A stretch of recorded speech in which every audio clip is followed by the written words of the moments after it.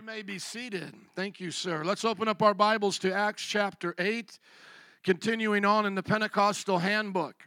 Today we're going to see the spread of the church to Judea and Samaria as a result of Jewish persecution in Jerusalem. Philip, one of the first 7 deacons, is used in a mighty way on 2 separate occasions, reminding us that God can still build his church no matter the circumstances. We've already learned that Stephen has been stoned, and from that, the church now is being spread out. And there's going to be at least 3 controversies, if not more, answered in today's text. And so, Jared, would you do me a favor and get the board for me and just place it right here to my left?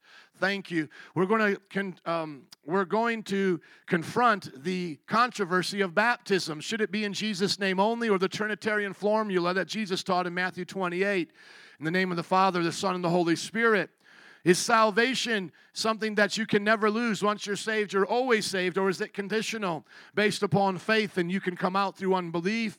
And number 3, are the scriptures inerrant? And if they are, do we find the text in the eclectic text by those scholars who seem to pick which texts represent that historical period best, or do we trust the church in the ecclesiastical text? And so, as you can see to the right, or the second is the one I believe in each one of those scenarios. I believe in the baptism of the Father, Son, and the Holy Spirit. I believe I believe you are saved conditionally by faith, and you can leave through unbelief. And I believe that the inerrancy of the Scripture is found primarily and specifically through the ecclesiastical texts, the texts that have been handed down through us through the church. Let's go now to Acts chapter 8 and see what happened right after Stephen was stoned in Acts chapter 7. And Saul approved of their killing.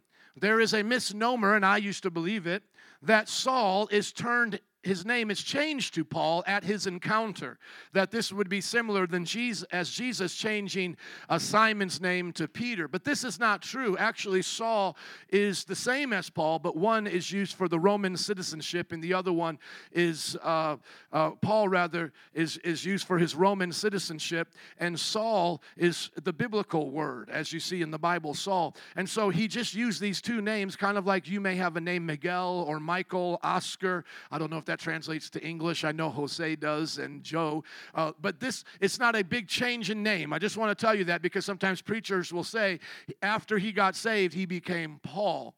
No, it just shows that he is using that name, and Luke uses that name. And there may be other reasons for that, but there's not a name change by Jesus given to Paul or to Saul. It's just literally just 2 uses in that culture. One was the usage among the Jewish people, Saul having the biblical context of King Saul, and then Paul being the usage of his name in the Roman context, okay?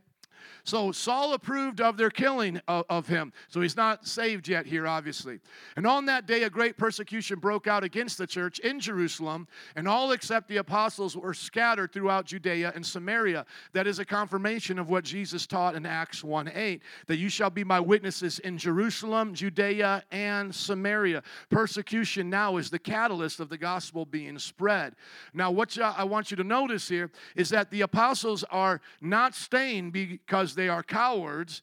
They are staying because they are courageous. And once again, those who are leaving are not leaving because they are cowards. They are leaving because they are courageous. Now, I do believe the persecution was a catalyst to say, we just can't stay here, because if we stay here, we could all die and the message will not get out. That's how I believe they saw the persecution. I don't believe they were scaredy cats, in other words. I believe those who stayed were staying in boldness, going, you can kill us. We're still going to keep preaching right here in Jerusalem. And the ones who went weren't like, oh, they're coming after us, they're trying to kill us. No, they were going saying, we better get this message out before we all die in one place. So they were courageous. Verse number 2, godly men buried Stephen and mourned deeply for him. It is okay to mourn deeply for people. Even Jesus, knowing that he would raise Lazarus from the dead, mourned on his way there. And we understand that we will see our brothers and sisters again in heaven, but we still mourn here. And that's part of the curse of death, as we feel that pain, that separation. That's literally what it is. It's a separation. But they mourned deeply, did not stay in a pity-patty party, went out, whooped the devil, raised up 10 more disciples in Stephen's place. Amen? And that's what Stephen would have wanted. And that's the same thing with me. If I die in a car accident on the way home, you come wearing your best party outfit to my funeral, buy a $100 banner, put it over my casket. Thank you, Jesus, because I've made it. I'm so happy that I'm in heaven, and I want you to be happy for me. But it's okay if you mourn deeply a little bit. But that's what they did. But Saul began to destroy the church. So Saul is angry at the church. He's a Jewish believer. He's a follower of the law of Moses, a Jewish man through the lineage of Abraham, Isaac, and Jacob from the tribe of Benjamin. And he's upset because he sees the church as a cult and he doesn't accept Jesus as the Messiah. So he thinks it's his duty to start persecuting them. And what we'll see is the heaviest persecution in the book of Acts is from the Jewish people. But then the Jewish people get ransacked by Rome around 70 AD. And then from that point forward, all the way up until the Constantine's conversion in the early 300s, the greatest persecution is from the Romans. And right around the time of 60 AD is when it starts to change, and that's when Jerusalem gets heavily persecuted. So Christians and Jews started getting it around that time, and then, like I said, Jerusalem gets destroyed around 70 AD. But it's the Romans who really turn on Jews and Christians, and that's how Paul is killed. He's killed in 60 AD by Nero, and Nero's the one who really invented the Roman candle, impaling people, setting them on fire, putting them on the streets. He would actually even do this at parties. He was a psychotic man. He's known even among the wicked rulers of Rome as being a psychopath. He was just a whole nother level of demonic and crazy. So Saul begins to destroy the church, but he doesn't just look for them in public. He actually now goes from house to house, and he starts to drag off the men and women and put them into prison. And this is happening today right now in North Korea. This is happening today in China. This is happening today in other communist places and Islamic places. Communism and Islam are the two greatest enemies of Christianity right now. And if you want to consider North Korea not communism, you could say it's like fascism or something like that. But very similar beliefs to communism and how it's being run. But if you want to be specific, it might be more like fascism. But those are the greatest enemies of the church, even in our time, China being communist. And of course, we know the Middle Eastern nations, the ones that are Islamic, dragging them from their houses. I mean, he was brutal. He was vicious. He was even taking the women. And so that meant the children were left, alone. Someone else had to care for them. Those who had been scattered preached the word wherever they went. And that confirms what Mark 16:20 said, is that they will go out. He said, Mark ends his gospel by saying they went out and preached the word of God everywhere, and the Lord worked with them, confirming his word with the signs that follow. And so we see that Luke understands that. And so Luke takes that same language and applies it to his historical account here, that they went out and preached everywhere they went. That's an important concept, because that has to be what we do now. That's how the church spreads. Before there was ever news, before there was ever radio, Twitter, all of these things, hashtags, the gospel spread by word of mouth. So you need to preach the gospel wherever you go. Amen? That's one of the reasons why I wear this shirt wherever I go, because it's a great opportunity for me to preach the gospel. Verse 5, Philip went down to a city in Samaria and proclaimed the Messiah there. Now watch, all the way up until this point, it's been the disciples, it's been the apostles, which eventually that office is going to become the elders. They've been doing all the work. They've been doing all the teachings. They've been accredited with all the signs and wonders that God's been doing through them. But it's no coincidence that now, after the ordination of the deacons, the book of Acts shows you what they were doing now too. Stephen goes out and preaches signs and wonders, apologetic. He's rocking the Jewish people. Boom, he dies. But we don't die, we multiply. Now Philip keeps preaching, and now Philip is seeing signs and wonders, preaching the word of God. And so it shows you how powerful they were in their mentorship and their discipleship. It wasn't about checking off a census or clicking a box, checking a box going, I'm a Christian. It was about them being disciples of disciples that were making disciples. So when the crowds heard Philip and saw the signs he had performed, they all paid close attention to what he said. For with shrieks, impure spirits came out of many, and many who were paralyzed or lame were healed. Once again, confirming what Jesus said, these signs would follow. Demons would get cast out. They would speak in new tongues. They would lay their hands upon the sick, and they would be invincible. All this is happening right here. All this is happening. You're going to see the boom shakalaka speaking in tongues happen just in a few verses. But you see demons getting cast out, you see the sick being healed, and you see the sick being healed, demons are going to cast out, and people speaking in tongues. And then Mark says they'll pick up deadly serpents and they'll drink poison and won't hurt them. And once again, that just means that they'll have miraculous power. It doesn't mean they can't die, but they won't die until it's God's time. And we'll see that like in the life of Paul. He gets bitten by a snake and then he throws it off, and it's a poisonous snake that all the people know about, and he doesn't die. And so now they know there's the power of God. We're not supposed to go up somewhere in the Appalachian Mountains and start drinking strychnine and handling rattlesnakes, okay?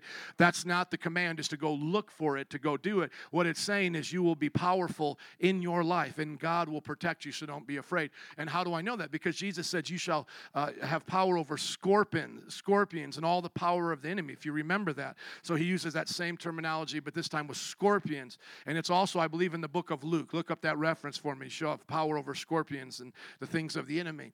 And so that's the understanding there of what's happening. This is being fulfilled. Verse 8, so there was great joy in the city. Let me just read verses 4 through 8 so you can hear it all together. Those who had been scattered preached the word wherever they went. Philip went down to a city in Samaria, proclaimed the Messiah there. When the crowds heard Philip and saw the signs he performed, they all paid close attention to what he said. For with shrieks, impure spirits came out of many, and many who were paralyzed or lame were healed. So there was great joy in the city. And did you find it? Luke 10:19. Would you read it out for me? As he's getting that ready, you can look here to the biblical map. I have this up here for you. Some of you are taking the class on Bible geography. It's in my notes. You can look at it there. Basically, you just have Jerusalem kind of being the center of their world at that time. And if you go north, you go to Samaria. It's a region, and then there's actually a city named Samaria. So it's like New York State, and then there's New York City. That's a way to think about it. And then Judea is just a region, and there isn't actually a city called Judah or Judea. Okay? Read it nice and loud. He replied, I saw Satan fall like lightning from heaven. I have given you authority to trample on snakes and scorpions. There we go. To overcome all the power of the enemy. Nothing will harm you. Thank you. Power over serpents and scorpions. That's why I make that correlation there. It's not something we're doing as a magic trick. It is an example of the enemy's power to try to kill you. And Jesus said we have power over that, and that's the same thing that he meant when he was talking in Mark. But Jesus always has multiple meanings in what he's saying. And I do believe this was a prophetic thing. And so we do see that the snake literally jumped on Paul and tried to kill him by biting him, and it didn't kill him. And then it is believed through church history that they tried to poison John, and it didn't kill him. So we see literally that became a prophetic thing that actually happened. Okay, let's keep going on now. Verse 9. Now, for some time, a man named Simon had practiced sorcery in the city, talking about Samaria, and amazed all the people of Samaria. He boasted that he was someone great, and all the people, both high and low, gave him their attention and exclaimed, this man is rightly called the great power of God. They followed him because he had amazed them for a long time with his sorcery. Now, this is a question that we don't quite know at this time. Was he a legitimate witch or some kind of a sorcerer with demonic power doing the great signs? Something similar to what we saw with the magicians during the time of Moses, a demonic counterfeit? Or is this guy a magician playing tricks, something like you would see in Vegas? We don't know, but we do know through other parts of the Bible that you can have power through demonic sources, okay? So he might have been using it demonically. And then we know in ordinary times you can do tricks, say like, here's my thumb, it's coming up. You can do illusions, So we don't know right there what's going on. You can assume one way or the other, and I don't think it's really going to change the context very much. We do know demonic power is real and demons were getting cast out. Maybe some demons got cast out of him, and that would play really nicely into that assumption to believe that his sorcery was a legitimate power of Satan, and then he gets delivered and spirits leave him. But I always like to leave that as an option because it doesn't say much about what he was doing, and it doesn't say the origin of where it was coming from. So I like to leave the assumption, I like to leave it as an assumption or as a best idea, not something that we can just say concretely. We know that he had the power of Satan in him. Okay, let's look at verse 11. They followed him because he had amazed them for a long time with his sorcery.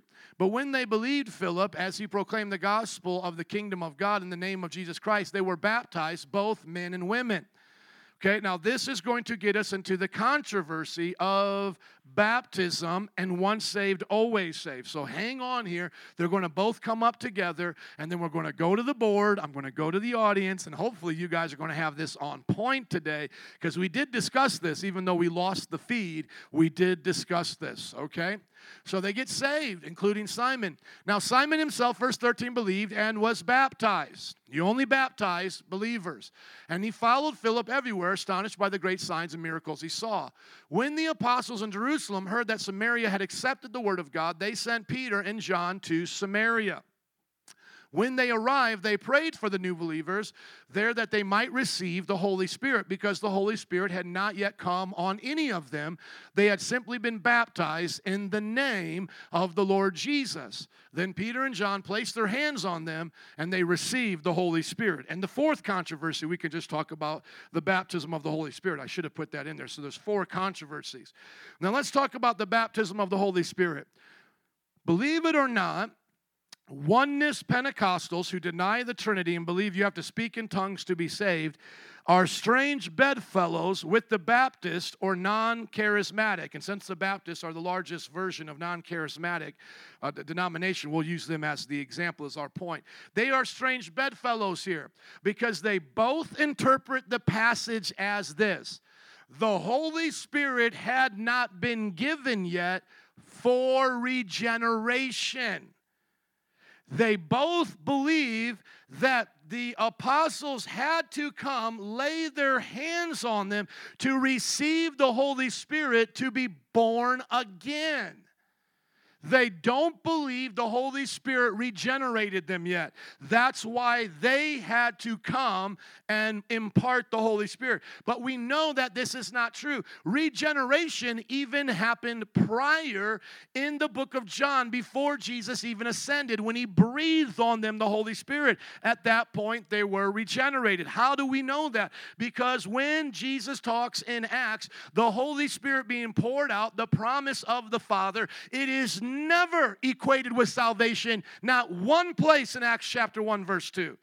The entire context of Acts chapter 1 and 2 is endowment of power to be a witness. He doesn't say, and when the Holy Spirit comes on you, you shall be regenerated. No, they were already regenerated at the resurrection. The new spiritual birth that John talked about is concluded and received at the end of John.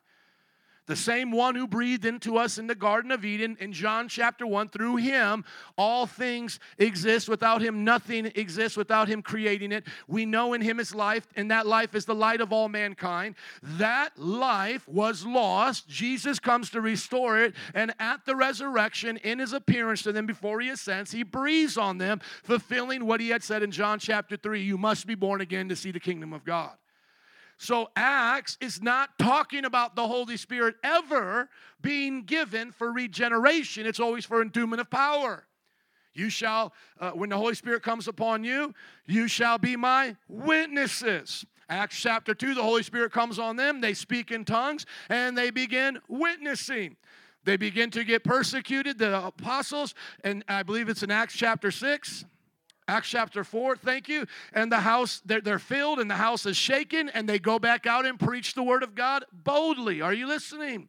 So now, are they coming down to have what we now call a Samaritan Pentecost? Are there multiple Pentecosts? That's literally what the Baptists believe, that there is a trickling effect of the regenerating power of the Holy Spirit. That Pentecost wasn't enough. Only those there that were present could be regenerated. So God had to do it again. And then he had to do it again in Cornelius' house. And then he had to do it again in Acts chapter 19 with John's disciples. And then now finally, from this point on, everybody just gets saved and regenerated when they believe. And we don't need to lay hands on them for salvation anymore. But for some strange reason, the book of Acts keeps having us get hands laid on us to be saved, to be regenerated. Is that true? No, that's not true. You don't baptize somebody unless they're saved. And the New Testament context, John, like I said, teaches salvation as being born again, regeneration. These people were regenerated. So when it says they had not received the Holy Spirit yet, what does it mean? They had not received the promise of the Father. They had not been endued yet with power. Okay? Now the Oneness Pentecostal makes the same mistake. But here's where they say, because they're right. If the Baptist is right, the Pentecostal is right. Because what is the evidence you received the Holy Spirit in the book of Acts? You speak in tongues. So if the Baptist is right and that teaching is correct, that you have to have hands laid on you after being a confessor of Jesus Christ and even water baptized, if you then need someone to lay their hands on you to receive the Holy Spirit to be regenerated, well then what's going to be the evidence that you just got saved? How are we going to know you got saved? You're going to do what? You're going to speak in tongues. So the Oneness Pentecostal is actually truer to the context if the Baptist is right. But they're both wrong. This is not for regeneration. The apostles are not coming there so that they can have their spirit brought to life and brought to union with Jesus. That happened before Jesus even ascended to heaven. That's why they were baptized. They are regenerated. The language used here is the exact language that Jesus said, John baptized you with water, but I will baptize you with the Holy Spirit and with fire, Acts chapter 1. And when the Holy Spirit comes on you, the promise of the Father, you shall receive power to be my witnesses. That is what they are waiting for. That is why they come down. That's why they lay their hands on people. That is the secondary experience of the Holy Spirit, consequent to salvation. So now, where do we part ways with both of them? We say to the Oneness Pentecostal, it is subsequent to salvation. I was saved before I spoke in tongues. And then we say to the Baptist, you're saved just like us, but now have you received the Holy Spirit? That terminology is biblical.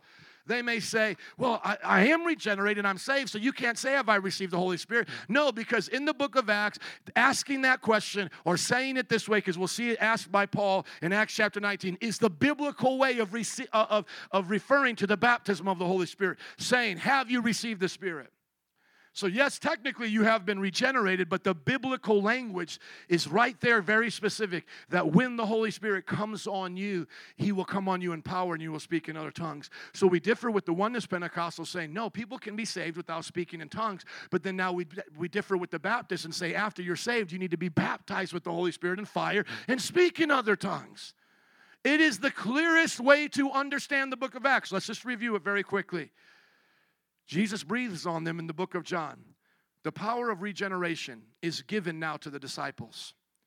Now, from this point on, whenever anybody believes in Jesus, because of the death, burial, and resurrection of Jesus, the experience will all be the same. We'll all be regenerated instantly. That was the significance of it. Remember when God breathed into Adam and Eve? He didn't have to breathe into everybody after that. But after that, the Spirit was given through procreation. Our soul is given to us through procreation. And now He breathes into the original disciples. Now the regenerating power of the Holy Spirit is given through the preaching of the gospel. Now you move into the book of Acts. He has his last final words. All John and Mark have these different things going on, but now Luke records the very, very last words before he ascends to heaven in the book of Acts. And what does he say? John baptized with water, but I'm going to baptize you now with the power of the Holy Spirit. Nothing to do with salvation. Look through the whole book of Luke, same author, the Gospel of Luke. The power of the Holy Spirit has nothing to do with salvation. It has everything to do with going out and being a living witness. He says, you're going to be baptized in the power of the Holy Spirit with fire. And then he says a little bit later on, this is the promise of my Father. Nothing to do with salvation again. What's the promise of the Father? Because Peter quotes it in Joel. You will be, Joel says, upon all people I'll pour out my Spirit, and they shall prophesy. Upon my sons and daughters they shall dream dreams and have visions. You see, that's the promise of the Father. Come on. He says what it is in Joel when he preaches on Pentecost. And then what does Jesus finally say? When the Holy Spirit comes on you, you will be my witnesses. Does everybody understand? Okay, so they're saved. They're sanctified, and now the apostles are coming down to get them filled with the Holy Ghost. Let's go. Verse 18.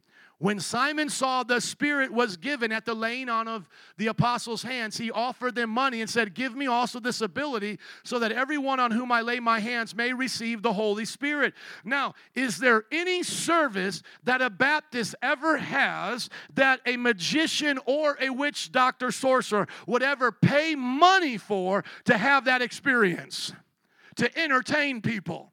Come on. No, not at all.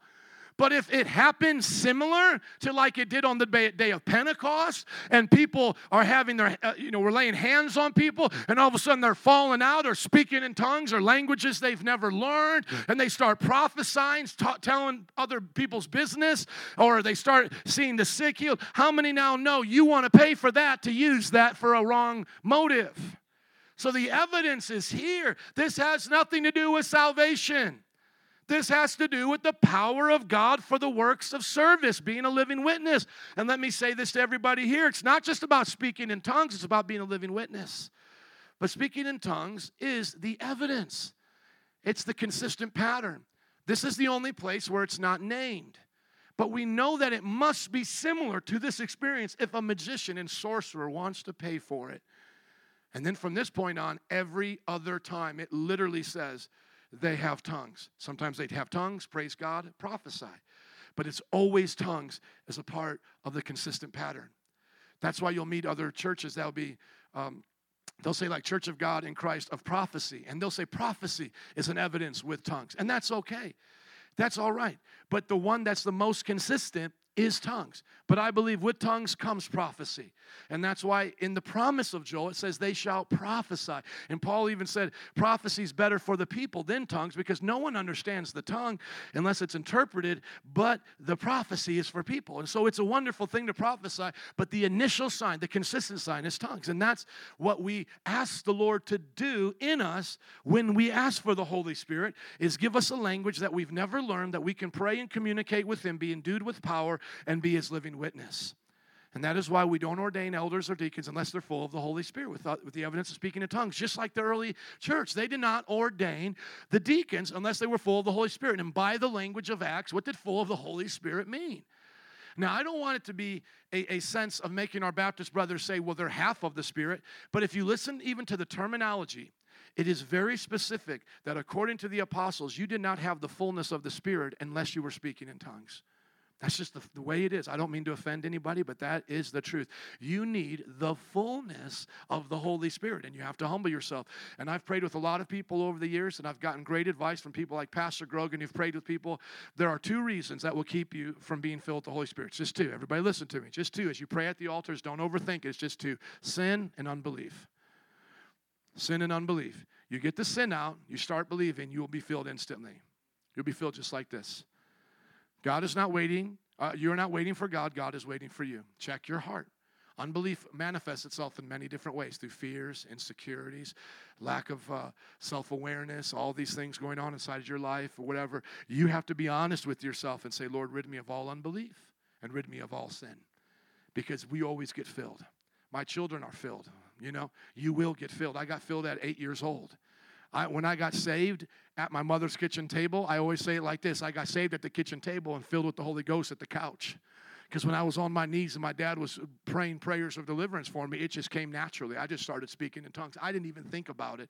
I didn't even hear my parents doing it. It just literally, the moment they laid hands on me, I just started speaking in heavenly languages. Now, some people say, well, the experience of Acts chapter 2 is known languages. Well, it's those who are first baptized in the Holy Spirit that can do both. Heavenly languages, languages of angels, and languages of men. If you're not baptized in the Holy Spirit, you won't do either. So I always say to them if they complain, nobody understands you. Well, Paul said that, and nobody would understand me unless there's an interpreter. So that's going to be the standard. In 1 Corinthians 14, they don't speak to men, but they speak to God. But every now and then, through a tongue, he can give the prophecy. The interpretation can come directly to the hearer because it'll be a known language. Who's done that? Has Baptists done that? No, I've done that. I've done that with the Indian language. I have the testimony. I've read it to you during this class. So I know that God can use it as a known language, but predominantly it's an unknown language. And it's between me and God. And it's for the building up of my spirit so that I can be a living witness for the Lord. Okay, now we're going to run into our next controversy here. which is after he wants to buy the Holy Spirit to do the baptism of the Holy Spirit with others. Peter says in Acts 8:20, Peter answered, "May your money perish with you because you thought you could buy the gift of God with money." Now notice that language again, the gift of God, the Father's gift. Do you get it? Come on, brother. Is this not clear or what? It is not regeneration. I mean, every possible way you can look at this. The Baptists and Oneness Pentecostals are strange bedfellows. They are both thinking this is for regeneration, and the authors of the Scripture are being as clear, especially Luke, as possible. This is not for salvation. You're trying to buy the gift, the promised gift of the Father. The baptism of the Holy Spirit. They're saved. They're sanctified. They're water baptized. They are who God said they are. But now they're boom shakalaka with the power of God. And you want to buy that and you can't, and you're going to perish. Verse 21, you have no part or share in this ministry because your heart is not right before God. Repent of this wickedness and pray to the Lord in the hope that he may forgive you for having such a thought in your heart. The Bible talks about hearts. Who chooses the kind of heart we have? Do you choose it or does God choose it? The Bible says we choose the kind of heart we're going to have. God does not come in, knock you unconscious, drag you to the hospital, and give you a heart transplant without your permission. Somebody says, well, that takes away God's sovereignty. No, it doesn't. God is sovereign, and he said, out of his sovereignty, I give you a choice. I'm sovereign of my house. I can drag my kids into the bathroom and force myself upon them and brush their teeth, or I can give them a choice. I can start giving them blessings and curses. Are you listening? Come on, somebody. God does not determine the kind of heart we have. We determine the kind of heart we have. That's the parable of the sower. The one who has a hard heart is not hard because of God. It's because they've hardened their heart like Pharaoh, and then God gives them exactly what they want and lets the sun bake it like clay in the sun and change it from the hard heart they wanted to a totally brick heart and says, you don't want me, I'll show you what it's like without me. You can be reprobate. Or the heart that's shallow. It's not God's desire that some people have a shallow heart, that they believe just for a time and then in persecution walk away. That's not God's desire. That's their desire to change and to love this world more than they love God, as Demas did and forsook Paul, as he said. Or Hymenaeus and Alexander who shipwrecked their faith. Or Judas who hung himself. Now, is God all-knowing? Yes, he knows this. And so no surprise comes to God. But just because I know the football game that's already happened doesn't mean I've made the football game happen. Now, can God do that? Yes, God can make us robots if he wants, but he hasn't. God's in heaven. He can do whatever he wants. What pleases him, the psalmist says, is to give the earth to man. That's why when Satan, would you please not click that pin? Thank you. When Satan came to Jesus, he said, all of these kingdoms are mine. I can give them to you. That wasn't a lie. Why? Because Adam and Eve had been given dominion. Are you listening? And then the third heart is a weedy heart. At any point, you can have weeds grow up in your heart. At any time, you can have your heart grow hard. At any time, your heart can become shallow in persecution. What kind of heart are you supposed to have? A heart that remains fertile and soft before God. Now, does that sound like the Bible? That you can choose the kind of heart that you want? Absolutely. Go to Hebrews chapter 3. The author of Hebrews uses the Israelite people as an example, and he says, Hebrews chapter 3, verse 7, so as the Holy Spirit says, this is, by the way, a proof of the divinity of the Holy Spirit. The Holy Spirit says, he's not a force like Jehovah's Witnesses teach. He's not something less than God. He is God and speaks with the voice of God. The Holy Spirit says. And who said in the Old Testament things? Jesus. But why does the Holy Spirit get the credit? Because the Holy Spirit gives voice to what Jesus is saying through the prophets. Jesus has always been the Logos, the Word, and the Holy Spirit has always been the transmitter, the Wi-Fi, the connection from what Jesus and the Father were saying to the people. Look at what he says. Today, if you hear his voice, do not harden your heart. Do you have a choice to whether or not you harden your heart? Yes, you do. Come on, let me get some help here today. Do you have a choice to harden your heart? Yes or no? Yes. Now, can God bake in your heart and let you get a harder heart than even what you thought you would have? Yes, that's called God's judgment. Just like you think it's bad right now, God can say it can get a whole lot worse. Trust me. Okay, God can hand you over to your sin and judgment. But listen to me, you choose whether or not you want to go down that path. And if you do, God will still use it for His glory. He used hardened heart Pharaoh for His glory. He used all the wickedness of the world for His glory. From Joseph's brothers betraying him to the men who crucified Jesus, God had the game on lock.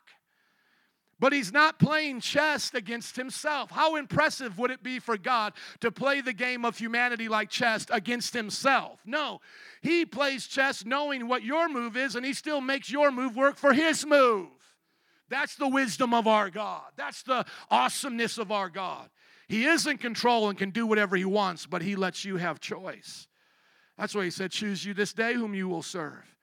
Through Joshua, and then in Deuteronomy, blessings or curses, choose life. He always tells us what He wants us to choose, but He knows what we will or not choose, and He plans His plan accordingly. Do not harden your hearts as you did in the rebellion during the time of testing in the wilderness, where your ancestors tested and tried me, though for 40 years they saw what I did. That's why I was angry with that generation. I said, their hearts are always going astray. They have not known my ways. Whose fault was it that their hearts were going astray? Was it God playing them like a puppet? Or was it their choice with their heart to go astray? Their choice. So I declared on oath in my anger, they shall never enter my rest. Oh, but that was just them. No, it's not. Watch the application now from the author of Hebrews, which I believe is Paul. Or at least one of his followers taking notes during his sermons.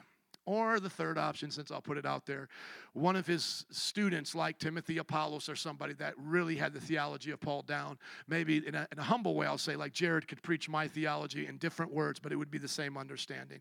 And of course, he would have the insight that God gave him. But I still believe this is a teaching of Paul here, my personal opinion. And as we're going to get into some textual stuff, it's going to get a little complicated in a minute. Not complicated, I should say. It's going to get more intricate. Hebrews was always in Paul's epistles. They always put Hebrews with all of Paul's epistles. So if I was to ask you in the early church, do you have Paul's epistles? You'd give me Hebrews with the rest of them. See to it, brothers and sisters, that none of you has a sinful, unbelieving heart that turns away from the living God. Once saved, always saved is not true. And then other people try to change that language around. They say, well, if you're really saved, you'll stay saved. And they'll use the context, they'll use the scripture of John out of context.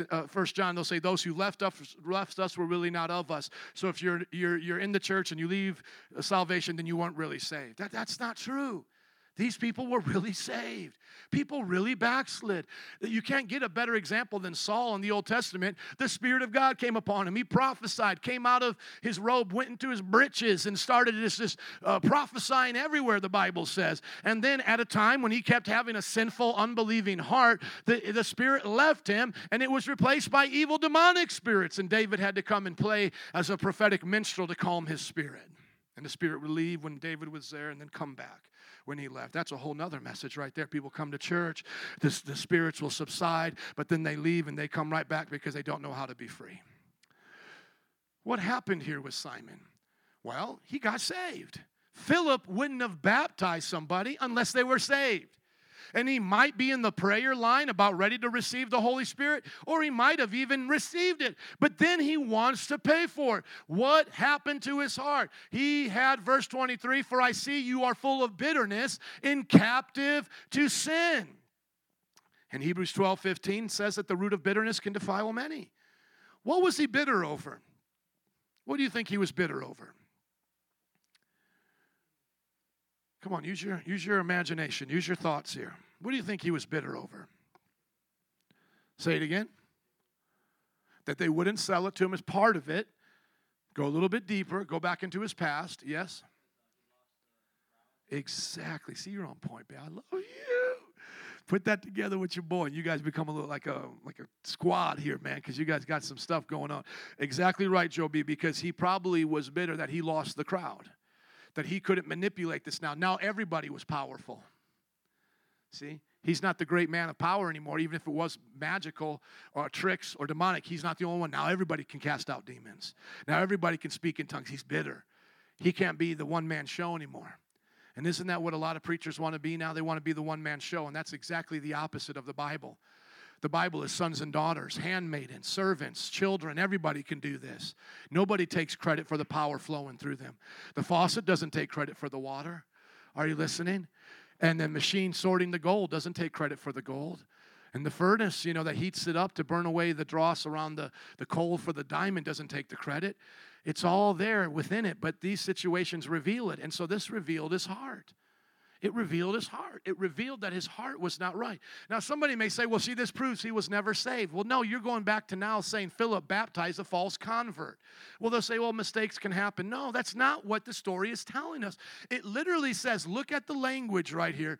Look at the language and tell me if there's literally any way to say that he wasn't saved. It says, Simon himself believed.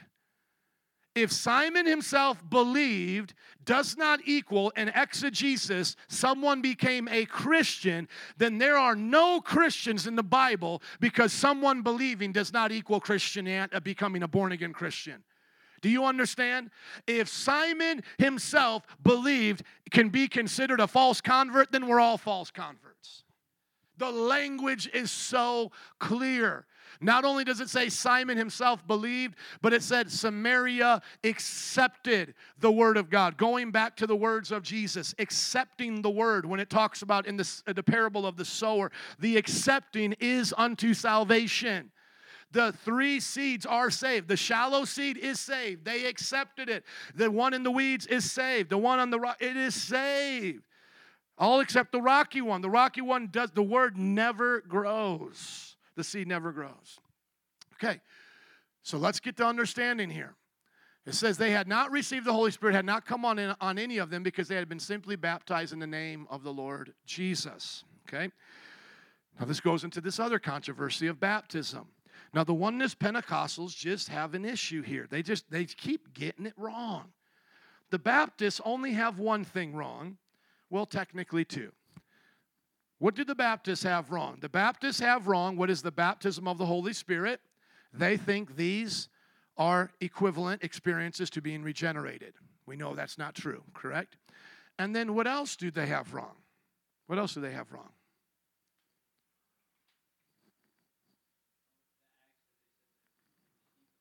No, not with the Holy Spirit. What else do they have wrong? They have the wrong view of the Holy Spirit here. The Holy Spirit is coming, the gift of the Holy Spirit for the baptism of the Holy Spirit. What's the other thing they have wrong? I just spent a lot of time talking about it. Think about the last thing I just talked about. Once saved, always saved. Exactly. They have once saved, always saved. OSAS. Okay? Now, what does the Oneness Pentecostal have wrong? Oneness Pentecostal has wrong the baptism of the Holy Spirit equaling salvation. That's wrong. Remember, they both have this wrong. They both think the baptism of the Holy Spirit equals salvation, right? What else do they have wrong? They think that you have to be baptized in Jesus' name only. Now, why do they do this? Because they start backwards. They were a part, they're not an old organization. They were a part, like us, Trinitarian believers of the early Pentecostal movement in America. And they're going from the book of Acts in Jesus' name. They're seeing this here, most of them ignorant, not knowing what that means under the authority of Jesus.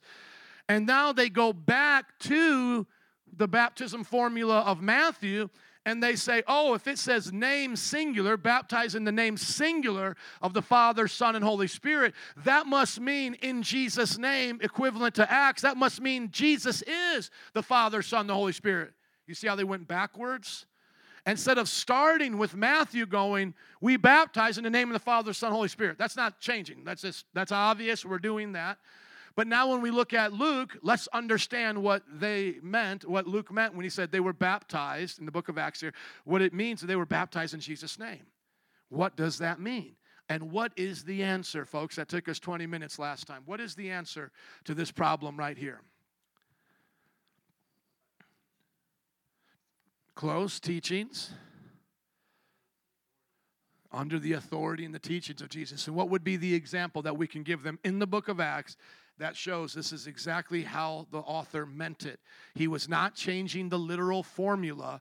He was saying when you baptize someone in Jesus' name, it means in Jesus' teachings and in Jesus' authority, which it would include the Father, Son, and the Holy Spirit, because that's what Jesus taught. That was Jesus' baptism.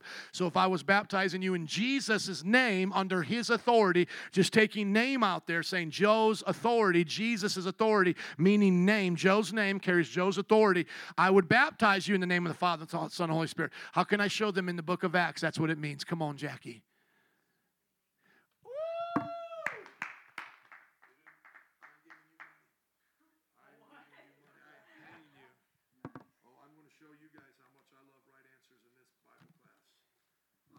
Show you how much I love right answers in this Bible chapel. I'm giving you all the cash I have on me right now. Let's give it up for Jackie. I'm giving her $30. I can't even tell you how much that means to me, Jackie. I know you don't do it for the money, and it may not happen again anytime soon, but I will tell you this. There's no other way. There is no other way for me to show you how proud I am that somebody understood that. And I don't want to start shaming and embarrassing the rest of you. I think that will just speak for itself. You guys heard it for 20 minutes. There should have been everybody's hands going up. It should have been a fight to see who can answer that. Let's go now to the scripture that she referenced, which teaches us how Luke refers to authority and teaching according to baptism. When Paul runs into the people who were John's disciples in Acts 19:1, we see, once again, we're going to get the proper understanding of the baptism of the Holy Spirit here. While Apollos was at Corinth, Paul took the road through the interior and arrived at Ephesus. There he found some disciples and asked them, "Did you receive the Holy Spirit when you believed?" You see, he's now talking about the baptism of the Holy Spirit. That is his language. Do you guys understand that? They believed. They were followers of Jesus, and we're going to learn here in just a moment, followers of John. They understood that John said, this is the one it's about. So whenever Jesus raised from the dead and breathed, all of these people got regenerated instantly. It instantly happened in their lives, just like how it happens today. No one had to lay hands on them. The Holy Spirit regenerated them. They were now in union with God. But they had not received the baptism of the Holy Spirit, which comes through the laying on of hands. That's what you receive through the church. That's what Paul says, I imparted spiritual gifts to you when he talks about Timothy. So that's the language there. So a lot of times Baptist people get offended and they say, hey, I got the Holy Spirit. Just because I don't speak in tongues, don't say I don't have the Holy Spirit. And I'll say, no, this is the language of the Bible. You have the regeneration. Yes, you have the Holy Spirit, but you do not have the baptism. And the baptism of the Holy Spirit in the book of Acts is equated with that question. Don't get offended at me. Talk to Paul. Talk to the author of Scripture, the Holy Spirit. They said, no, we have not even heard there is a Holy Spirit. So they must have left Jesus at some point before the teachings came out, like John records in 14, 15, and 16. So Paul asked them, what baptism did you receive? Now, what do they reply? John's baptism. So if Luke would have been recording John doing baptisms, it would say, and they were baptized in John's name. They were baptized under the authority of John. That's what he would have said. Probably it wouldn't be that different to us to say by the authority of or name for us. It sounds similar, but they would know, it could sound different to us, but they would know the context of what that meant. So we can't divorce this from the context. And then on hearing this, Paul said John's baptism was a baptism of repentance, okay? He told the people to believe in the one coming after him, that is Jesus. On hearing this, they were baptized in the name of the Lord Jesus. And when Paul placed his hands on them, the Holy Spirit came on them, and they spoke in tongues and prophesied. And so you can see why good churches may want to add prophecy to this. They may say, here's the clearest indication of what happens when you get baptized in the Holy Spirit. You get hands laid on you, you speak in tongues, you prophesy. So they may want to add the other one there. But we don't see prophecy in every situation. We don't see prophecy in the situation in Cornelius' house specifically. But we see tongues in Acts chapter 2. We see tongues in Cornelius' house, which we'll be getting to. And then we see tongues here in Acts chapter 19.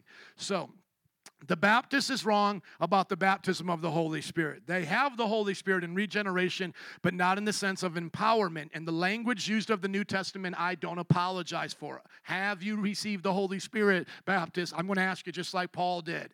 Have you received the gift of the Father, okay?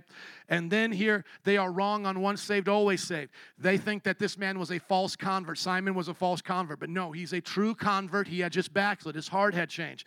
Where is the oneness Pentecostal wrong? They're wrong in their saying that baptism equals salvation. That is not correct. You can be saved before you're baptized. You baptize the saved, actually. And if you look at Matthew chapter 28, it says it clearly. It says, go into all the world and make disciples, baptizing them in the name of the Father, Son, and the Holy Spirit. I baptize disciples, don't I? That's who I baptize. And then they're wrong about Jesus' name only, baptism in water. And because of that, they deny the Trinity, which is the third thing, which makes them now an official heretical movement, damnable. And it's very serious, okay? You deny the nature of God. God may have mercy on false beliefs that they don't know about or something like that. It's hard when you get into these kinds of things. But when you deny full on the Scripture and you reject what people are teaching you, and then you go so far to call our doctrine satanic, etc., it's just a terrible place to be. Don't fellowship with oneness Pentecostals. Preach to them. Tell them the way of God. Don't share their videos. Be careful when you see these people online. We discovered another one, and you know what? Just know that God can save them. They can come out of that, but it is truly a false belief system. They have a different Jesus because they have a Jesus that they say is the Father, and that is not the Jesus of the Bible. In the Bible, Jesus is not the Father, so we have to pray for them. And so because of their wrong, and I believe this, it's because of their wrong understanding of Acts that they went back and reinterpreted the Trinity wrong. Does everybody get that? Okay, we took on 3 controversies: baptism, once saved, always saved, and the baptism of the Holy Spirit. Let me just stop right here and ask if you have any questions about these things. Any questions? Let me read the last part here, verse 24. Then Simon answered, pray to the Lord for me, so that nothing you have said will happen to me. After they had further proclaimed the word of the Lord and testified about Jesus, Peter and John returned to Jerusalem, preaching the gospel in many Samaritan villages. And then it says, now the angel of the Lord said to Philip, go south to the road, the desert road that goes down from Jerusalem to Gaza. He started out on his way. He met an Ethiopian eunuch, an important official in charge of all the treasury of the Kandak, which means queen of the Ethiopians. This man had gone to Jerusalem to worship, and on his way home was sitting in his chariot reading the book of Isaiah the prophet. The Spirit told Philip, go to that chariot and stay near it. And then here I have an example of the journey that he made. So you have him starting off in Jerusalem. Persecution comes. Philip goes up to Samaria. Then he comes back down through Jerusalem to Gaza. And then he gets a miracle journey to Azotus, and then continues up here to Lydia and Caesarea. And we'll talk about that transportation gift in just a moment. Any questions about the controversies? Yes, sir. Yes. Yes, yes.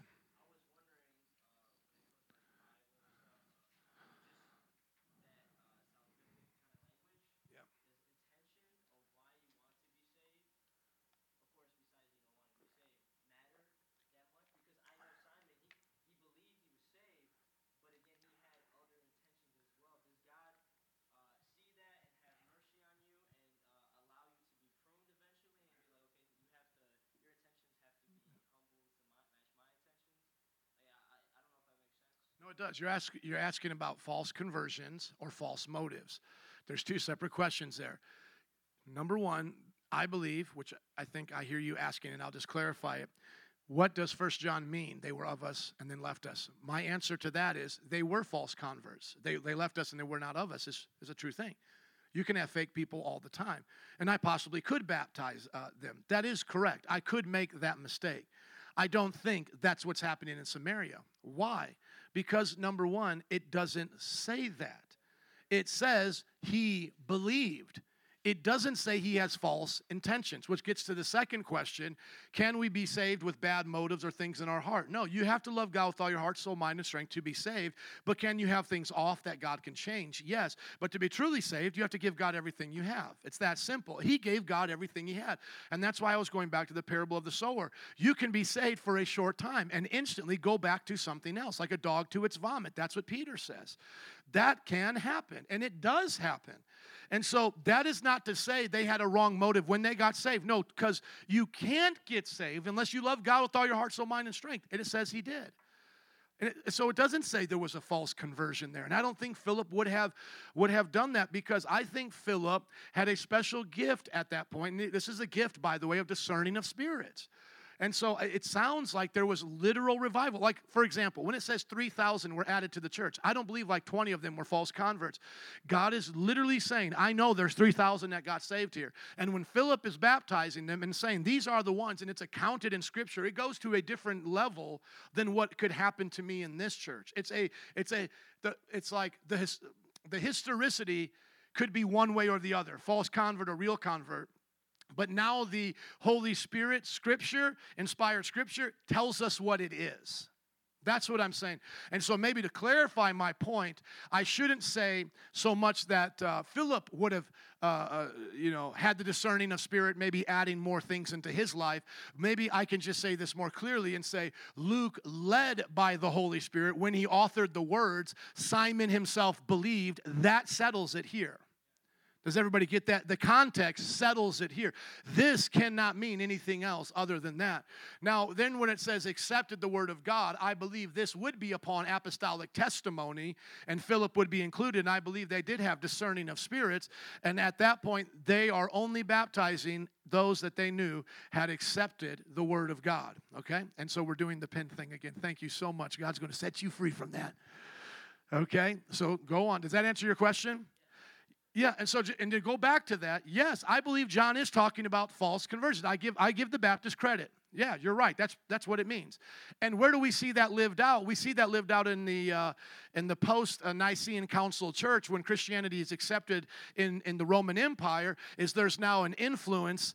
There's a benefit to become a Christian, and there's all this influx of all these cultural Christians coming in, and most of them are false converts. So yes, I believe in a false convert, but by these two phrases, I cannot. The first one, Luke himself says that Simon himself believed. This is inspired. I trust Luke now that phrase means exactly what it always means. They're saved.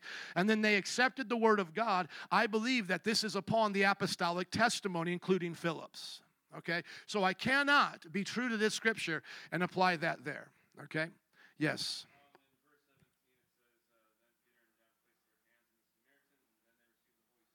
Yeah. It says them in my version, which probably is more accurate. Are you just inserting Samaritan? Okay.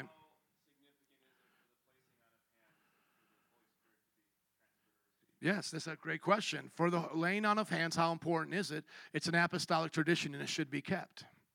So it's very important. Apostolic tradition should be kept. We're not we're not obstinate towards apostolic. No, we're not against. Let's use the word against. We're not against apostolic tradition and just trying to be obstinate to the Roman Catholic Church, to just be like sassy with them. What we're saying to the Roman Catholic Church is, you have so many traditions that y'all made up. Let's just get back to apostolic traditions. That's an apostolic tradition, laying out of hands for the baptism of the Holy Spirit. Can it happen without it? Absolutely. It can happen without it. But what is the tradition? What are traditions meant to do just in general? Traditions are meant to set patterns. So that's how we're supposed to pattern our lives. If you don't have oil, can you still pray for somebody that's sick? Absolutely. But what is the tradition? Calling the elders together. Can you pray for somebody if you're not an elder? Yeah, Philip's doing it. But what is the tradition? Calling together the elders, having the oil. These are traditions. Now then you have to learn to differentiate between apostolic traditions and cultural traditions that apostles had. So apostles had traditions, but not all of them are apostolic traditions. And that's where sometimes Paul says, I'm speaking just as Paul here. And I think some of the things that he's doing when it comes to women are cultural traditions because I see them change. I can make Paul look like he's contradicting himself real quick. He says to the Galatians not to be circumcised. If they do, they lose everything, but then he circumcises Timothy, right? Paul then says, I don't allow a woman to speak. In Timothy, she has to be quiet and silent, but in Corinth, she can at least pray as long as her head is covered. What's going on now? These are not contradictions. These are cultural applications of the apostles. They're applying cultural norms. They're using the Bible within the context of culture, and they're trying not to be synchronistic. They're trying not to blend the culture into the gospel, but they're trying to let the culture influence Christ's culture, change the worldly culture. And another one is the same one. He says he writes to Philemon, set Onesimus free as a slave, and then he says in another place, all the servants keep serving your masters. So which one is it? Do we set them free, or do we say keep obeying your masters? Well, it's both and. Where we can, we set them free, treat them as brothers, obviously, and give them their freedom. But where they owe debts and things are not beneficial or where it's not the right time, we're going to do it like this. But still, even then, it wasn't racial slavery. It was based mostly on economics, okay? So those are three main things. His dealing with servants and slaves, his issue with circumcision, and then his dealing with women would be three examples of apostles having traditions, but not apostolic traditions, just in that sense. I would say one is apostolic use of culture. And I can do the same thing here. By the way, I could do the same thing here and put it in our bylaws. I no longer want the women to talk in church if they got out of hand. I could say that. And the women, if they trusted me as their apostle, they would say, amen, Pastor, we're not going to talk while we're in services. There's been some crazy stuff going on. And I can say the same thing to our staff. I don't want you guys wearing earrings. I don't want this. You see, if I was making a bunch of codes, I could start dealing with cultural things. It doesn't mean every time and always. It doesn't mean every time and always. And that's why you would make Paul look like he's contradicting himself, because he's not doing things every time and always. He's not every time and always setting servants free. He's not every time and always not circumcising. He's not every time and always telling women to be quiet. Does that make sense? So what should be the tradition that we carry on into our culture is the ones that we see have the application into the things of God, the things that would be unchanging, I would say. So the baptism of the Holy Spirit's never changing. This is not an issue of women having certain rights and servants having certain rights, etc. This is not a circumcision thing that can change. We're not even in a Jewish culture anymore. This is something that's always the same. We're always baptizing. We're always seeing the Holy Spirit be poured out. So we keep that tradition. Amen? Okay, let's just move on. Now it says Philip is taken down south here. He meets the Ethiopian eunuch. And by the way, let me just tell you this real quick here. I said down south. Did he head south? Yeah, go south. Okay, let me just share it with you right quick. This would be great for people from the continent of Africa or trace their history there. Black was never wrong in the Jewish history. This happened, and I have to always say this because I need to tell history. The exploitation of African slavery started with Muslims, then Europeans joined in, but it was Muslims who started taking the black slave trade and exploited it based on their color, okay? And then Europeans joined in on that. So what had existed in Africa before Islam, before 700 AD, was black tribal slave, African tribal slave, like it existed everywhere else. In the ancient culture, when we're talking about servants and slaves, guys, we're not talking about Kunta Kinte here. We're talking about Romans owning other Romans. We're talking about Jews having, not owning, but having servants as other Jews. I mean, we're talking about people of the same culture having each other as servants, and they were not chattel slavery. They were not treated as animals. They were not beaten. They had rights, okay? Many of them chose to be in that position. They were in a certain economic state, and it would work better for them, okay? So we have to untie and unpack so many things, untie and untangle so many things from the past American European slavery when we even read this, okay? But the next thing that I just want you to understand is that he's Ethiopian and he's a Jew. That's not even a problem. Moses married an Ethiopian. The problem with that is that she was an Ethiopian and not a Jew. But by this time, there are Ethiopian Jews probably started from the time that Moses started getting himself a woman that was from Ethiopia. Because once he went black, he didn't go back, you know. Now, we don't even know if Moses was black. We don't even know. We don't even know skin color because it was so non-important to them. All we know is just regions.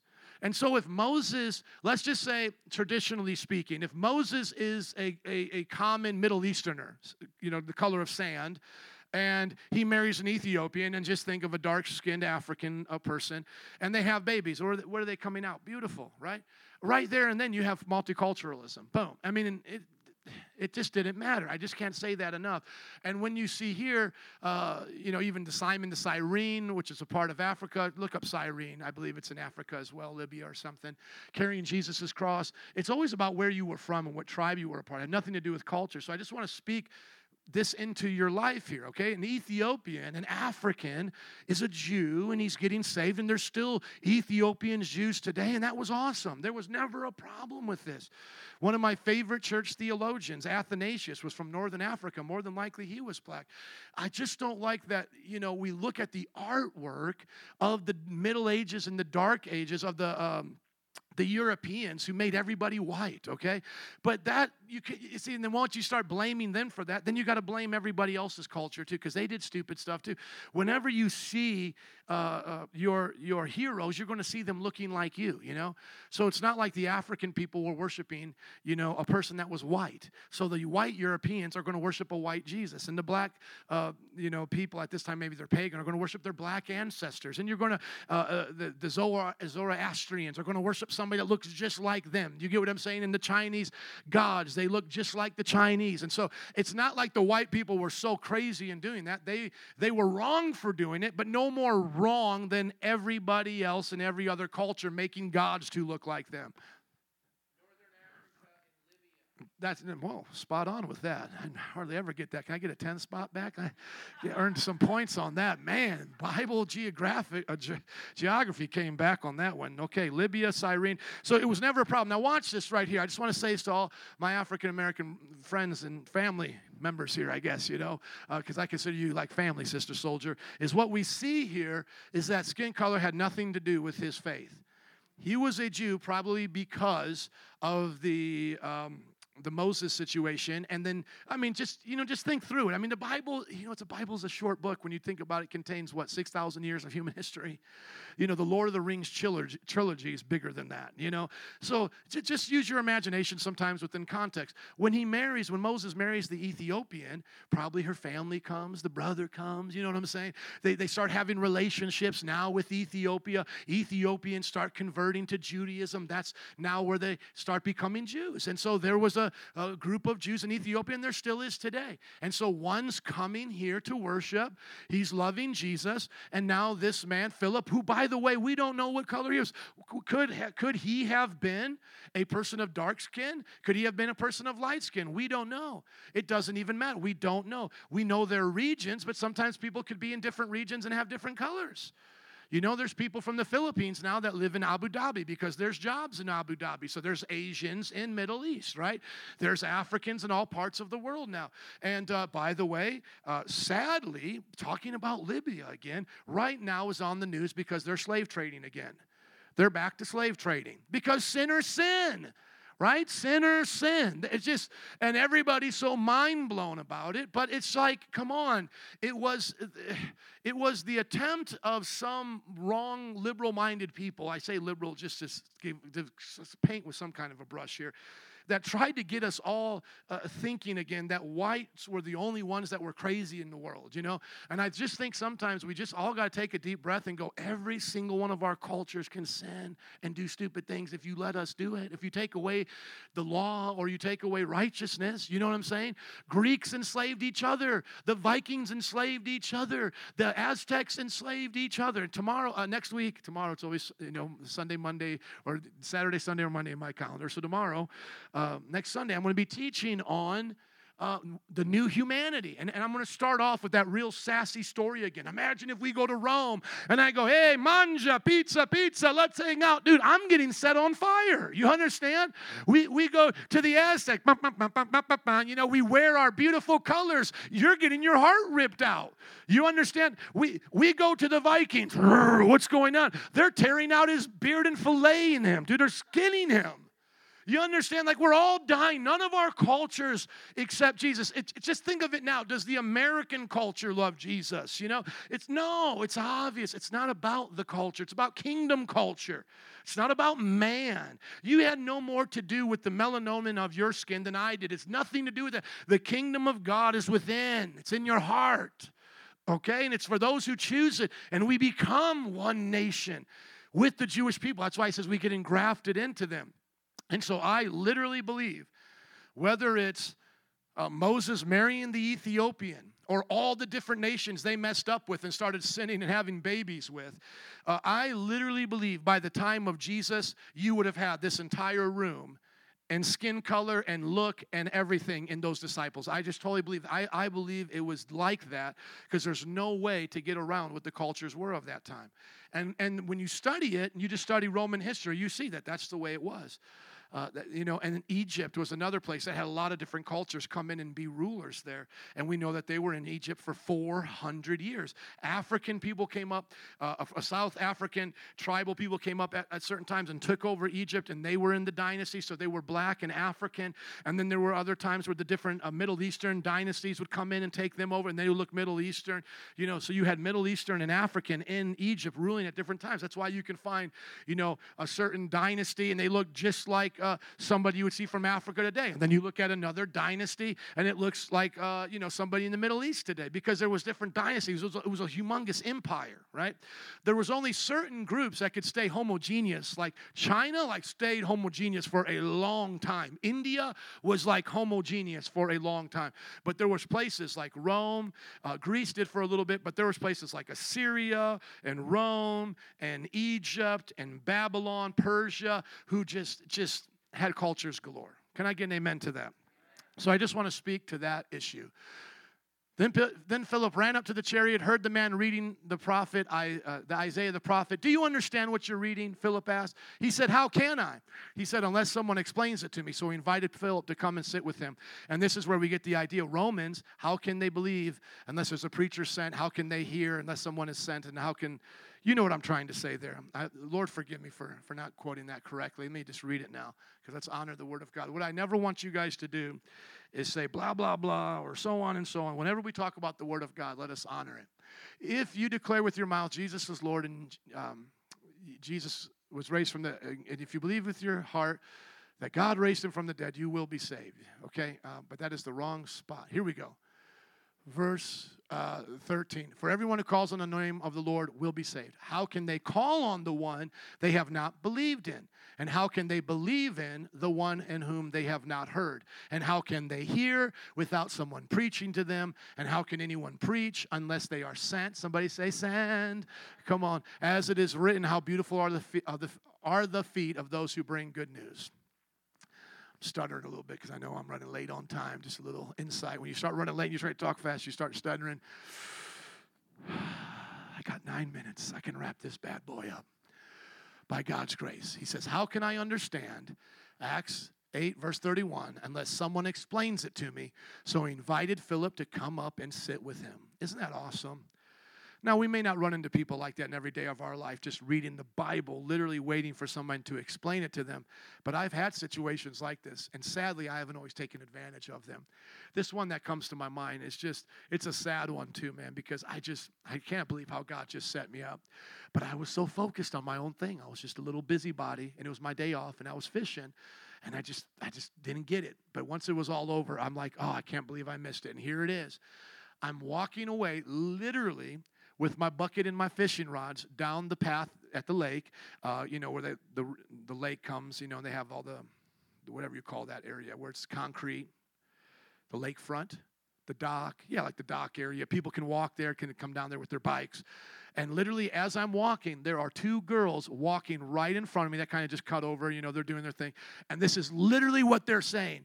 Yeah, did you see the Da Vinci Code? Oh, man, that confused me so much. I had no idea what was going on. I didn't think that stuff was true, but I don't know. Literally, two girls were talking about the Da Vinci Code right in front of me. All I had to do was be like, man, come on, let's talk about this. I heard you guys saying something about the Da Vinci Code. Can I tell you that's make-believe? That's no different than you watching Superman or something. This is what the Bible says. But I missed that opportunity. Be open for divine encounters. Amen. So he invites him in. He sits down with him. The passage of Scripture that the eunuch was reading, and the eunuch was somebody that was castrated for the sake of serving someone. In this sense, it was him serving the queen. Sometimes some scholars believe that Daniel, Shadrach, Meshach, and Abednego were eunuchs as well.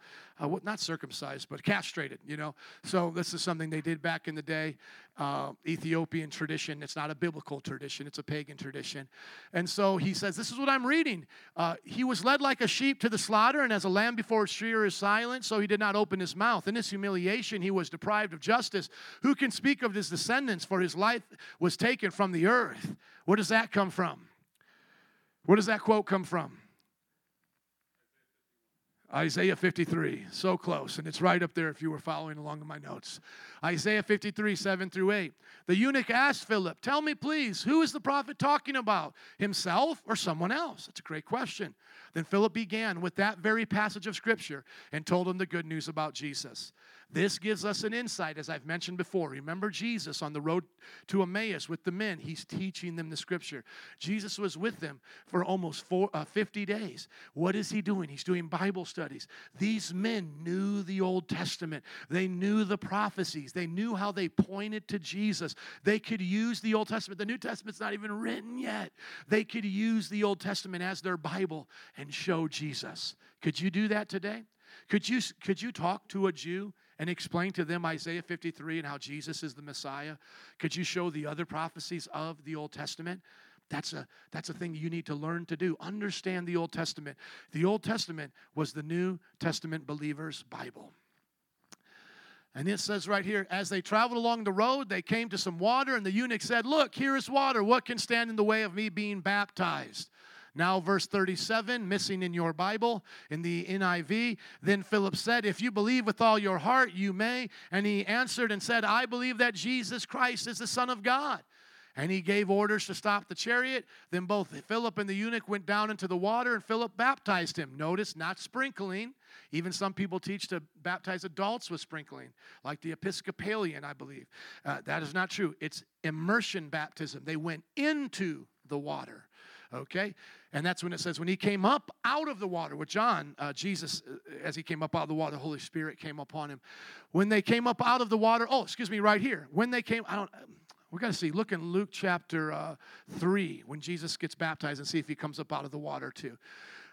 When they came up out of the water, the Spirit of the Lord suddenly took Philip away. Boom. He's beamed me up, Scotty, to another place. And the eunuch did not see him again, but went on his way rejoicing. Philip, however, appeared at Azotus, traveled about preaching the gospel in all the towns until he reached Caesarea. Okay. Now I need to address to you here. I think that's a great reading of the story. Most of you get it, right? I don't think I need to spend a lot of time on it. Philip is preaching. God then tells him to go to another city. He sees a guy riding in a chariot. He overhears him reading the Bible. He gets in there. He says, you know what's going on? He says, I don't unless somebody explains it to me. Philip then explains to him that while he's reading Isaiah 53, it's about Jesus. Then he preaches the gospel to him. Must have told him about being baptized, The eunuch says, hey, let's get baptized. I want to get baptized right now. Let's do it. They hop out. He gets baptized, and then God literally translates him to the next place. A taste of what's going to happen at the resurrection from the dead when we all go meet Jesus in the air, the rapture. This happened with Elijah on a chariot of fire and with Enoch. This is possible. If most of the things man can imagine in science fiction are possible with CGI, trust me, it's possible with God. There are not logical contradictions here. It's just a higher power of knowledge than we understand. But God is supernatural, and He created natural things. He doesn't defy logic. He doesn't even necessarily defy nature. He just puts nature on a higher level. We're not defying nature when we make electricity, because, electricity comes naturally through lightning and so forth. We're just manipulating natural forces that other people didn't know how to do. I believe God knows how to manipulate nature in His own way for His own glory. Okay? That's called the epistemic view of miracles. I don't believe miracles necessarily even suspend natural laws. I believe it's a higher law within nature that God built in, but that's another discussion. Does it say in Luke he came out of the water? Okay, when does it say the dove came upon him?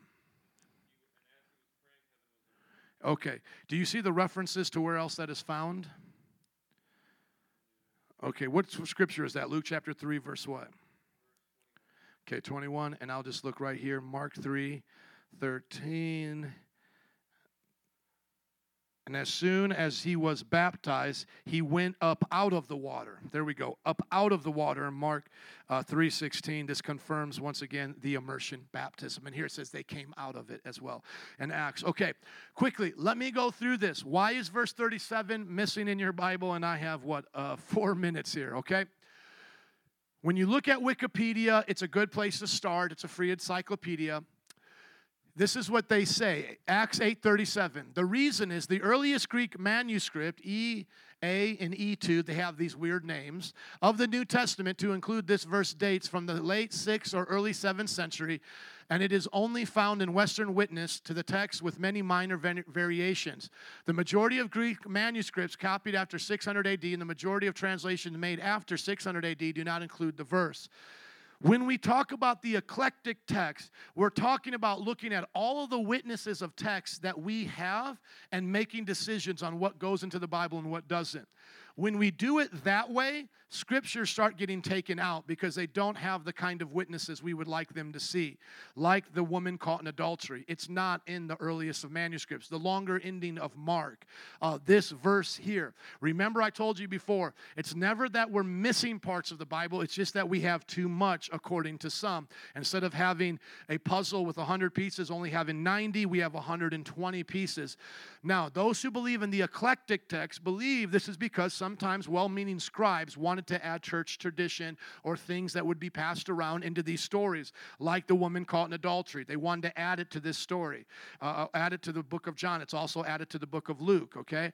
They want to add this confession of Philip here, that he actually believes and he confesses Jesus. And so this becomes in our text. That's one way of looking at it. That's not, however, the way I look at it. I believe that's helpful. I believe that teaches us great things about manuscripts. But that is not how I believe God preserved His Word, because then there would be some confusion. We wouldn't really know then, would we? Is it or isn't it? Now, there's no doctrine changed by these things. It's never like Jesus is not God somewhere. No.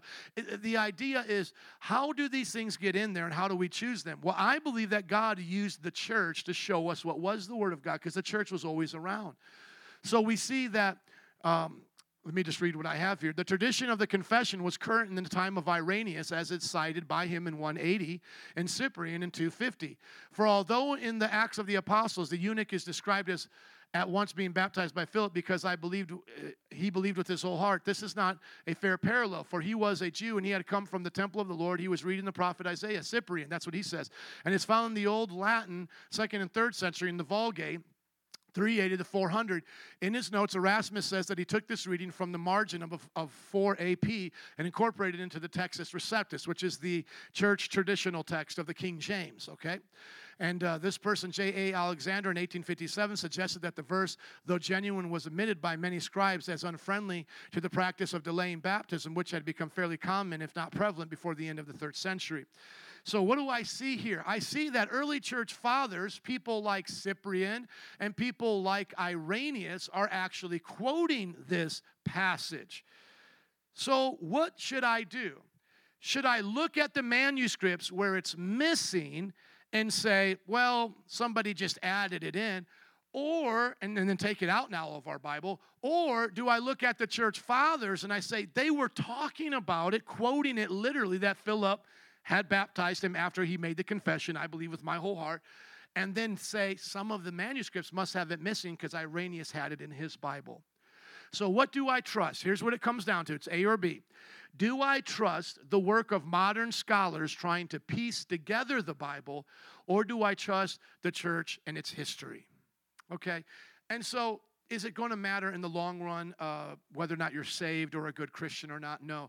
But I do believe it's going to give you a strong sense of faith for you to trust the church in its transmission of the Scriptures. Though there were times where things were changed, the church made sure to keep the right things in there. Now, don't go down in your mind down a road that if this changed, then maybe something else changed. It's impossible for that to happen. Let me explain to you. When you have people like, say, in Egypt, the Coptics getting the scriptures, and you have people in Rome getting the scriptures, there's no way they both could have changed it and then one of us not find out. Because let's say in Egypt, they go, I don't like Jesus being God. I'm going to take out all these scriptures. And then the other one in Rome says, I'm going to put in God. What's going to happen when we dig up these manuscripts? They never met each other. Do you understand? We're not going to see. It's obvious. Like, oh my goodness, you have now Jesus sleeping with Mary. He got 3 baby kids. He's not got, you're going to see this whole story. No. What do you only see? You only see things like this. You only see these minor little differences of stories because, once again, it's either there and the puzzle piece is 120, and we're just keep saying, the modern scholars are saying it's 100 because some of the manuscripts have certain things missing, or it's a 100-piece manuscript, a 100-piece puzzle, and some scribes added things. I just choose, here's my thing, let me give it to you again as an A or a B. It's either a 100-piece puzzle with 20 extra pieces that scribes put in that just happen to be backed up by church history, or it's a 120 puzzle piece that some manuscripts have pieces missing. Do you get it? Because we have manuscripts with the entire Bible as the church has it, like in the King James, that Textus Receptus. We have manuscripts like that, right? And the issue is, am I going to call it a 100-piece puzzle piece with some additions that I need to sort out by myself, which there's no way to know. There's no way to know in this way what is actually there. We would have to say we don't know, but we know we have the Word of God. We just don't know every single verse if it's in the Word of God. We know we have the Word of God, but is verse 37 in or out? We have to guess on modern scholarship. It's just a guess. And that's why I'm saying they named them. Well, this one has it, and this one has it, but this one does have it, but this one doesn't. The majority here, I like to trust the church history. I like to go back and say, do these guys know about this? Do I see it in their writings? Do I see that these are the texts that they have, like the Latin Vulgate was one of the main ones that was handed down? I see that, and I can be confident. But once again, if we took all these 20, let's say 20 disputed passages, there is not one core doctrine that has changed. Not one core doctrine. And like I said, it's not like Jesus starts having sex. I mean, you just read it right there. I mean, you just read one of the disputed passages. It's verse 37. NIV says, we're not sure. We'll put it down in your footnotes, right? You probably see a note in your guys' Bible that says it's in your footnotes. That's it. And what is the disputed text? The guy says, I'm going to worship Satan now. No, it's him actually making a confession. I love Jesus. But some people think, well, maybe that was just added in by a scribe because that was a tradition that the eunuch said, I love Jesus. But it wasn't in the text, but we all know that he did that because Philip told us he did that. But he didn't, Luke didn't write it down. So eventually that becomes added in somewhere, right? That's all it is. That's literally all it is. It's never once, trust me, I've looked at all of them. Sometimes I forget them, but I believe I've looked at every single one of them. It's never an issue. It's just, oh, yeah, okay. I get it. But I have gone back and forth on this. There's times where I've thought the eclectic texts, and what we mean by eclectic, you look at a person who's eclectic, their house is very artistic with a lot of different things all over the place in colors. That's what you mean. That's what we mean by this. Kind of eclectic is like the idea that it's a piece together. The ecclesiastical is where we get the word ecclesia from, ecclesia, the church. Does the church tell us through history which text it is? So it's like what Bible did Irenaeus use? What Bible did Cyprian use as they're translating it? What Bible did our church fathers use? And I've gone way too late. Father, you ready to shut things down, good sir? Thank you. Father, thank you for today. Help us not to leave confused, but trust in your word and to preach it as Philip did with signs and wonders following. In Jesus' name, amen. Let's